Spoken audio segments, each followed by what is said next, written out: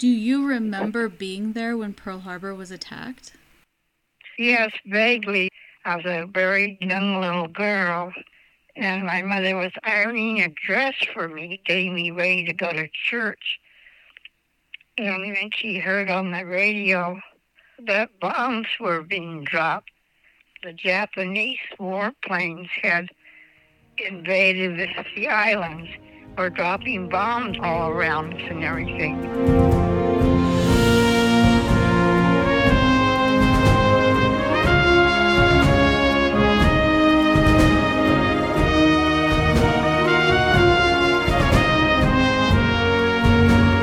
Welcome to a special bonus episode of Left Behind. My grandmother, great-grandmother, and great-great-grandmother were living together in Honolulu when Pearl Harbor was attacked on that day, which will live in infamy, December 7th, 1941. And in today's bonus episode, I'm sharing their story. Up to now, the only family member I've mentioned in the podcast is my great-grandfather, Al-Massam, who, as you know, inspired Left Behind. I never knew him. He died 20 years before I was born. But I did know his wife, my great-grandmother. Her name was Emily Hunt Salm, but I've always known her as Mimi. So that's what I'm going to refer to her as in this episode, because calling her anything else is just weird for me. Mimi was an interesting, complex, larger-than-life woman. She was born in 1899 and died in 2003, so she literally experienced the entire 20th century. Just imagine that. Her father was the first in their San Francisco neighborhood to own an automobile. She remembers being in her San Francisco home during the 1907 earthquake and ensuing fires that destroyed half the city, as well as experiencing the 1989 San Francisco earthquake. And she was living in Honolulu with her daughter and her mother when Pearl Harbor was attacked. She also learned to dance the Macarena in the late 90s, but that's a story for another day. Mimi herself agrees with my assessment of her life. She wrote, "There seems to be little in the course of human experience that I've missed." In the mid-1980s, when she was in her mid-80s, Mimi wrote a memoir of her life up to that point. Mimi's memoir is long, like 1,000 pages written on a typewriter. In it, she describes experiencing the bombings of Sunday, December 7th, 1941, as well as life in Honolulu afterward. But before I dove into those 1,000 pages, I wanted to know what my grandmother Carol, Mimi's daughter, who was almost 10 years old during the attacks, recalls about that day. Today, she's nearing 92 years of age and still lives on her own. So I rang her up. Do you remember being there when Pearl Harbor was attacked? Yes, vaguely. I was a very young little girl. Maybe I was about 7, I don't know. And my mother was ironing a dress for me, getting me ready to go to church. And then she heard on the radio that bombs were being dropped. The Japanese warplanes had invaded the islands, were dropping bombs all around us and everything. She also gave me some good life advice. Home-cooked meals are much better. So after speaking to my grandma and stopping to cook and eat a wholesome home-cooked meal, I sat down with Mimi's memoir, where I found a surprise. In it was a letter and a portion of a diary written by Mimi's own mother, Edna Hunt, during the December 7th attacks and its aftermath. The result is that today, I bring to you the experiences of 3 eyewitnesses to the attacks on Hawaii. One written in the moment, one written 4 decades later, and one the memories of a young child recalled 80 years later. Also, the recordings that you hear are all women descended from Edna and Mimi. Mimi's words are read by one of her granddaughters, Valerie Skatina, Edna's by my cousin, Emily Herrenberg, and words uttered by my 10-year-old grandma Carol are spoken here by my own 10-year-old daughter. It's a story told through the words and voices of 6 generations of women in my family. Let's jump in. 42-year-old Mimi stayed out late on Saturday night, December 6th, playing bridge with some wives of other naval officers living in Honolulu. She lived not far from Waikiki Beach with her 10-year-old daughter Carol and 68-year-old mother Edna. Mimi was in Honolulu waiting to sail for China, where she was to join her husband. So, after a raucous night of bridge, I snuggled down in bed and fell asleep counting the days I'd soon be China-bound. This would be the second time around for duty in the Orient for us. I could imagine the shrill whistles coming from the busy factories dotting the riverbanks as we came up the old Yangtze and again trying to dodge the big seagoing vessels on the move in the crowded Shanghai harbor. she dreamed sweet dreams of her former trip to Shanghai until she was rudely awakened shortly after 8 a.m. Mama, oh Mama, wake up! There were planes up in the sky dropping bombs on us! Oh Mama! Shaken into wakefulness, upon opening my eyes, I looked up into the disturbed face of my little 10-year-older bending over me. My wristwatch told me it was a few minutes past 8 of what was to become a bewildering and tragic day. My happy-go-lucky dream had come to an abrupt ending forever, and that was how I was introduced into World War II. You may recall that my great-grandmother Carol remembered her mother ironing a dress when the news of Pearl Harbor came. I don't know how to account for the varying memories, except for the passage of time, so we'll just roll with it. Our radios were our information bureau during those first confused weeks, and we were told to keep them turned on at all times. This proved to be a very confusing situation, for the radio was constantly blaring forth instruction after instruction, many of which were canceled almost in the next breath. Mama spent all morning huddled beside the radio scribbling the latest happenings to my sister in Oakland. Her main thought was to get the letter off on the next clipper. She was successful in this just before the censorship was put into action. Mama, of course, is Mimi's mother, Edna. And here's what Edna was scribbling to her other daughter. Honolulu, Sunday, December 7th, 1941. Dear Louise, our peaceful Sunday morning was rudely molested with bombing. They got through while our fleet were dozing. Live bombs fell just back of the Waikiki Theater. One house demolished.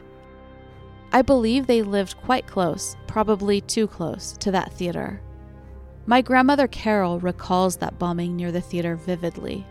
I was awfully young, and I didn't know really what was going on or anything. My mother didn't tell me much. She didn't want to get me frightened or anything like that. They bombed the Waikiki Theater, and we didn't live too far away from the Waikiki Theater, so we were lucky, weren't we? Let's go back to Edna's letter. 50 people were injured and 7 killed in our district. We saw a regular dogfight in the sky about 2 hours ago. Parachutists came down at Barber's Point near Diamond Head. I believe the parachutists were killed. The final bomber of Rising Sun was shot down by our airship. An enemy sub is off by Cocoa Head and 2 other vessels at other points. All kinds of bombing and sirens going on. All kinds of orders given over the radio, such as call for doctors.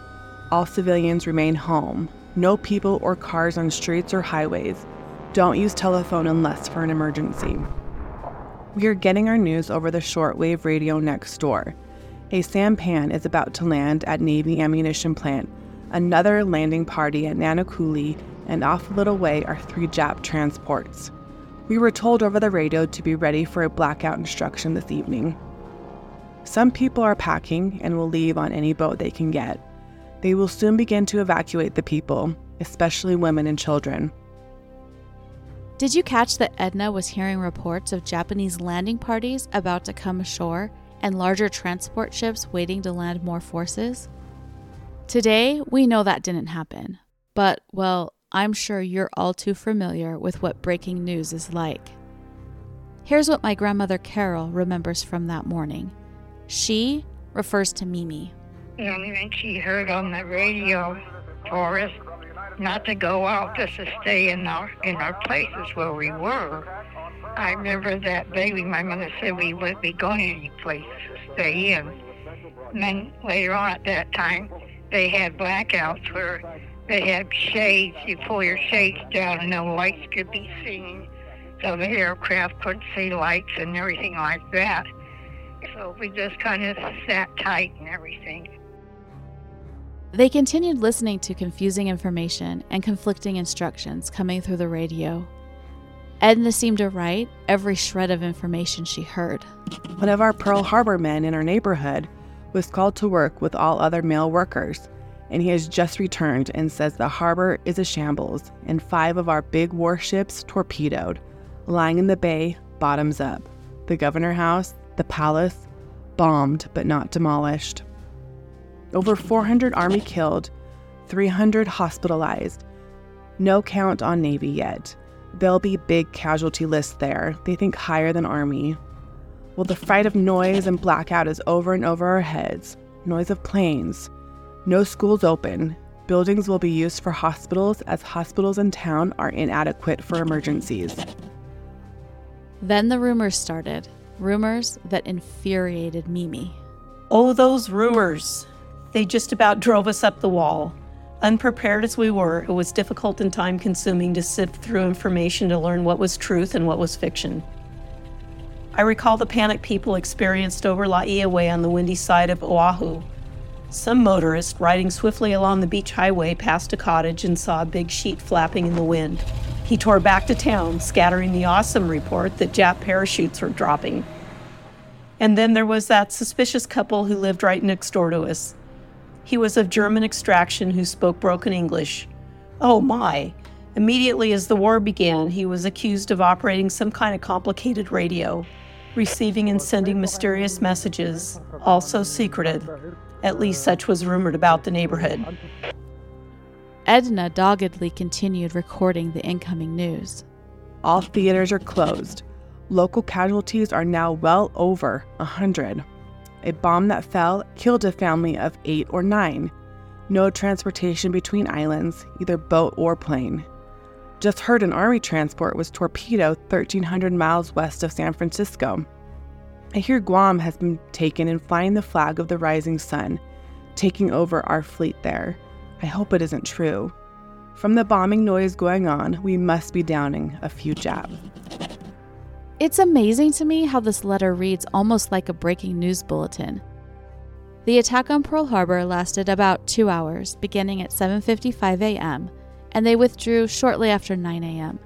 So it seems like these reports and information were just pouring in during the attack and in the hours that followed, and my great-great-grandmother Edna just sat by the radio and recorded everything. When the attack ended, life as Mimi, Carol, and Edna knew it was changed. Now, Pearl Harbor is about 20 miles away from Honolulu's Waikiki area, so they didn't see the carnage in the harbor or at the base. But suddenly, everything had changed for them. Mimi recounted, We were required to hassle with many frustrating routines in the early days of the war. First on the list were those beastly inoculations to ward off the anticipated epidemics that all wars are known to have. The health department of Honolulu was not going to be caught napping here. Our little trio, consisting of Mama, Carol Lou, and me, became part of the long line that formed to the left, where person by person we bared our arms. No one was immune. Then there came the day when all the citizens were ordered to assemble at one of the elementary schools. We were given gas masks and put through rudimentary drills in order to learn the trick of putting them on in a hurry. When we were all lined up there so camouflaged, gad, we resembled a bunch of jittery hogs in stockyard waiting slaughter. Mercy, we were ordered to carry those masks wherever we went. Suddenly, all the markets ran out of fresh meat. The situation really caused us clamor, and to multiply the shortage problem, construction and other war workers were arriving in droves on every mainland ship, and this group could hardly be called vegetarians by any stretch of the imagination. They demanded meat and potatoes and the hell with vegetables, dearie. And Waikiki Beach itself became less of a paradise and more of a war zone. Most of the beaches at Waikiki were now sporting barbed wire fencing, yards and yards of the gleaming stuff, and pacing the span was always to be seen one lone Army picket, possibly stationed there on patrol to protect the populace should a Jap sub suddenly surface in our midst. I used to wonder just who the brass was who thought up these ridiculous posts. So many of these so-called orders of the day proved lopsided and time wasters. The wire barricade left little area for swimmers to frolic, and shortly became so overcrowded that it became impossible to enjoy. Just one big community bathtub it proved to be. Yet it did have its humorous angle. Mama, of course, was thoroughly disgusted. However, eventually she did give us all a good laugh. Jammed in as usual, I heard Mama's clear soprano voice loud and clear above the din of the congested mob thrashing about us. "Will someone please pass me the soap?" My forebears were hilarious. That must be where I get my dry wit. At some point, Mimi received a letter from her husband Alma, whom she called Al, and who, of course, was enduring World War II in the Philippines. All the while, in between all this unnatural existence, my thoughts were concerned with what was transpiring in the Far East. I'd only received one cable from my husband from Manila immediately after the bombing. Following his cable, I did receive one brief letter postmarked Manila before that deadly curtain of silence was to fall. The situation was to remain the status quo for almost 3 agonizing years, filled with nerve-wracking uncertainties. That one letter had so many gaps from censor cutting that the missive looked like a paper hula skirt when I opened the envelope. At least the censors did leave my husband's signature to comfort me. One thing Alma wanted was for his wife and daughter to leave Hawaii. My grandmother Carol recalled, My father wanted us to get out there as fast as we could on the first sport steamer to take us back to the United States. but Mimi was never one to take orders from anyone. And instead, she waited for 3 months until the Navy forced her to leave in February 1942. Okay, so I guess she did take orders from the U.S. Navy, but even then, it was a close call whether she'd be a good little sailor and do as she was told. It was Thursday night at 12 midnight. I was awakened from a deep sleep by the persistent ringing of the phone. Answering, I recognized that it was from Naval Headquarters calling from Pearl Harbor. I was informed that transportation had been arranged for my mother, daughter, and myself, and that I was to report for departure that very day at a certain hour and at a certain pier, and our stateroom was such and such. I recall that I attempted to remonstrate, saying that I could not possibly, etc., and my job, etc., but I got nowhere at all. The voice became very terse and commanding, and so yes, I bowed to the orders and listened intently to the further instructions and accepted those verbal do's and don'ts. Prior to embarking, I was warned not to reveal to anyone my departure plans. Emphatically, I was told there was to be no leave taking. By that, I think they were warning her to come, or else. So she obeyed. The 3 women got a ride to Pearl Harbor's entrance, where they were stopped by guards who wouldn't let the car into the base. Mimi explained, I asked the guards if I might drive the car down and unload at the ship, but was refused point blank. The soldiers were certainly pacing around at a very nervous rate, all right. They acted very hard-boiled indeed when Mother, thinking to relieve the tension, remarked coyly her willingness to help out on guard duty if the military needed a grandmother who was good at using a slingshot. Evidently, the soldiers' sense of humor had been scared plumb out of them by their new responsibility. Yeah, Edna is definitely where I get my love of the ridiculous from. Anyway, back to Mimi and her travel hardships. Yes, Mother Carol Lou and I staggered down those seemingly endless yards of dock, dragging our gear along as best we could, and finally reached the ship. Upon boarding, a happy surprise awaited us. We had been assigned some of the best staterooms aboard, and how we welcomed it. The ship left the next day from Pearl Harbor as part of a convoy of several transport ships taking civilians back to the United States mainland.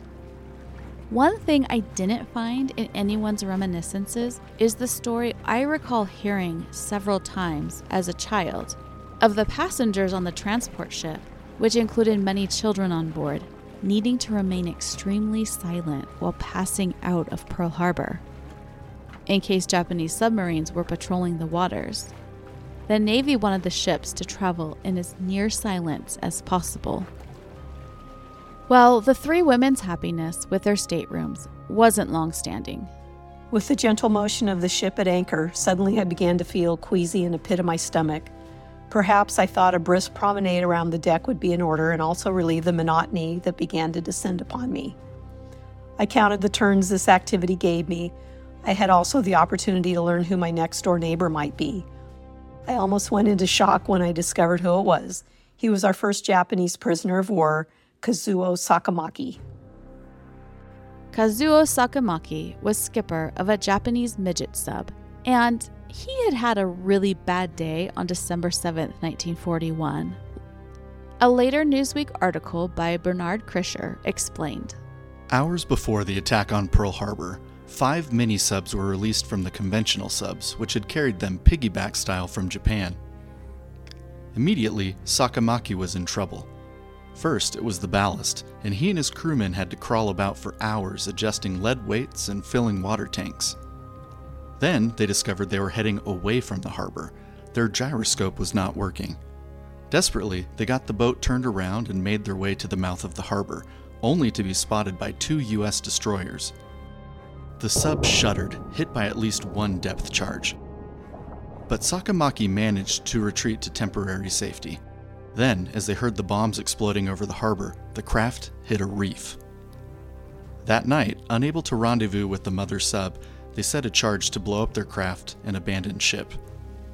The fuse fizzled out, Sakamaki's crewmen drowned, and Sakamaki was washed to the shore to become the first Japanese prisoner of war."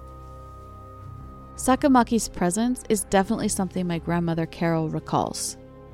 Right outside the door was a Japanese prisoner, and he was outside in a chair sitting there smoking, and he was guarded by the Americans, and they treated him just like he was a dear friend and everything like that. And I know my mother and grandmother thought that was terrible. He was given all this wonderful treatment like nothing ever happened. So my mother and grandmother were disgusted how our men treated him like he was just a friend of theirs. So we didn't walk on that deck. We just walked on the deck below. I do remember that. To say Mimi and Edna were disgusted with the POW's presence is perhaps an understatement. But it wasn't just Sakamaki's presence and treatment. It was the young girls asking for his autograph. The Oriental prisoner was a good-looking, well-set-up Japanese with the bearing of the better class. There were, among the passengers, a number of simpering, autograph-seeking young women who attempted to coax our guards into procuring the prisoner's autograph. I do not know how you dears might feel about this sort of thing. When those young women were in quest of the Jap POW signature, there was a war just begun, and we had most cruelly been set upon in a sneak attack. 1,100 of our best young American men had just been entombed forever in 40 feet of water and ooze at the bottom of Pearl Harbor, the USS Arizona. And so a short time later, with paper and pen handing, fawning at the open doorway of the alien Jap prisoner stood these little fools. Oh my, I was so indignant by this callousness that I voiced my opinion loudly as I went by the group. I accused them of having ice water in their veins instead of red blood. I can totally hear Mimi saying this. She always spoke her mind. Another trait I think I inherited. Other than an uncomfortable neighbor, the trip to San Francisco was uneventful. And this wouldn't be Mimi's or Edna's or Carol's final farewell to Hawaii. When the war was over, they each returned, many times.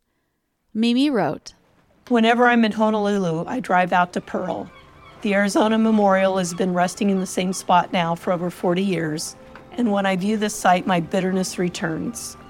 I've always been for fair play, and in this instance, I've never been able to turn the other cheek." More than 2,200 persons died when 353 Jap planes attacked Pearl Harbor and nearby military installations on December 7, 1941. At least 1,100 men were aboard the USS Arizona that Sunday morning when it was sunk in the harbor. 18 ships, including 4 battleships, were sunk or damaged, and 316 planes were either destroyed or damaged. Japanese losses totaled less than 100 men, 29 planes, and 5 midget subs. The Arizona sits in 38 feet of water and 40 feet of mud. The red-orange buoys mark its bow and stern. They are 608 feet apart. Standing above the sunken Arizona, encasing her once proud complement of flowering manhood, I think that I was there in Hawaii at the Holocaust. And your grandfather was shortly to become a POW for 33 long and chilling months under the thumb of the Japanese. As a result of his treatment, I was to become an early widow.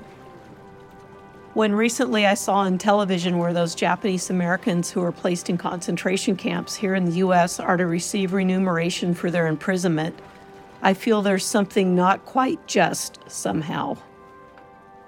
Mimi wasn't the only one to feel this way. During the mid-1980s, the U.S. government began making monetary compensations to former Japanese internees, a move that I personally respect and do think appropriate. However, that move didn't sit well with former American POWs who had been attacked by Japanese air and ground forces starting less than 12 hours after Pearl Harbor.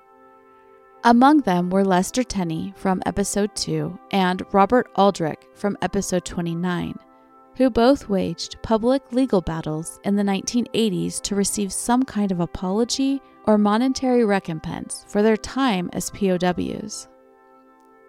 The attacks in Hawaii have always overshadowed the experiences of the men and women in the Philippines and other Pacific islands, who were, that same day, thrust into an active, ongoing war zone. And they would continue to be overshadowed, first by the war in Europe, and then by post-war peace negotiations with Japan. A peace treaty with Japan specifically stated there would be no monetary recompense for the Americans imprisoned and so mistreated and abused by Japanese captors. Thus, none of the POW lawsuits against Japan succeeded, struck down in U.S. courts. But the fight for POW recognition and remembrance continues today through the work of many individuals and organizations. Among them, the Philippine Scout Heritage Society, which seeks to preserve the legacy of the U.S. Army's Philippine Scouts for present and future generations, and the American Defenders of Bataan and Corregidor Memorial Society, which is dedicated to promoting education about the POW experience in the Pacific during World War II and supporting programs of reconciliation. In the show description, you can find links to both of these organizations' websites so that you can learn more about their work.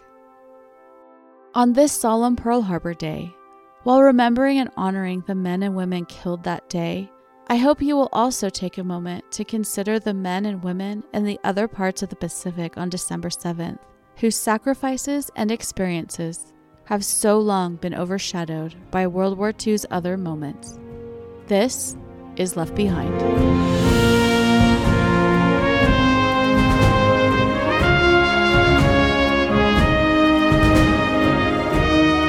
Thank you for listening. You can find pictures, maps, and sources about my family's Pearl Harbor story on the Left Behind Facebook page and website, and on Instagram at Left Behind Podcast. The links are in the show description. Left Behind is researched, written, and produced by me, Anastasia Harmon. Voiceovers by Emily Herrenberg, Reagan Harmon, and Valerie Scatina. And I'll be back next time with the story of an Army nurse who escaped Corregidor's nightmare only to come face to face with something worse.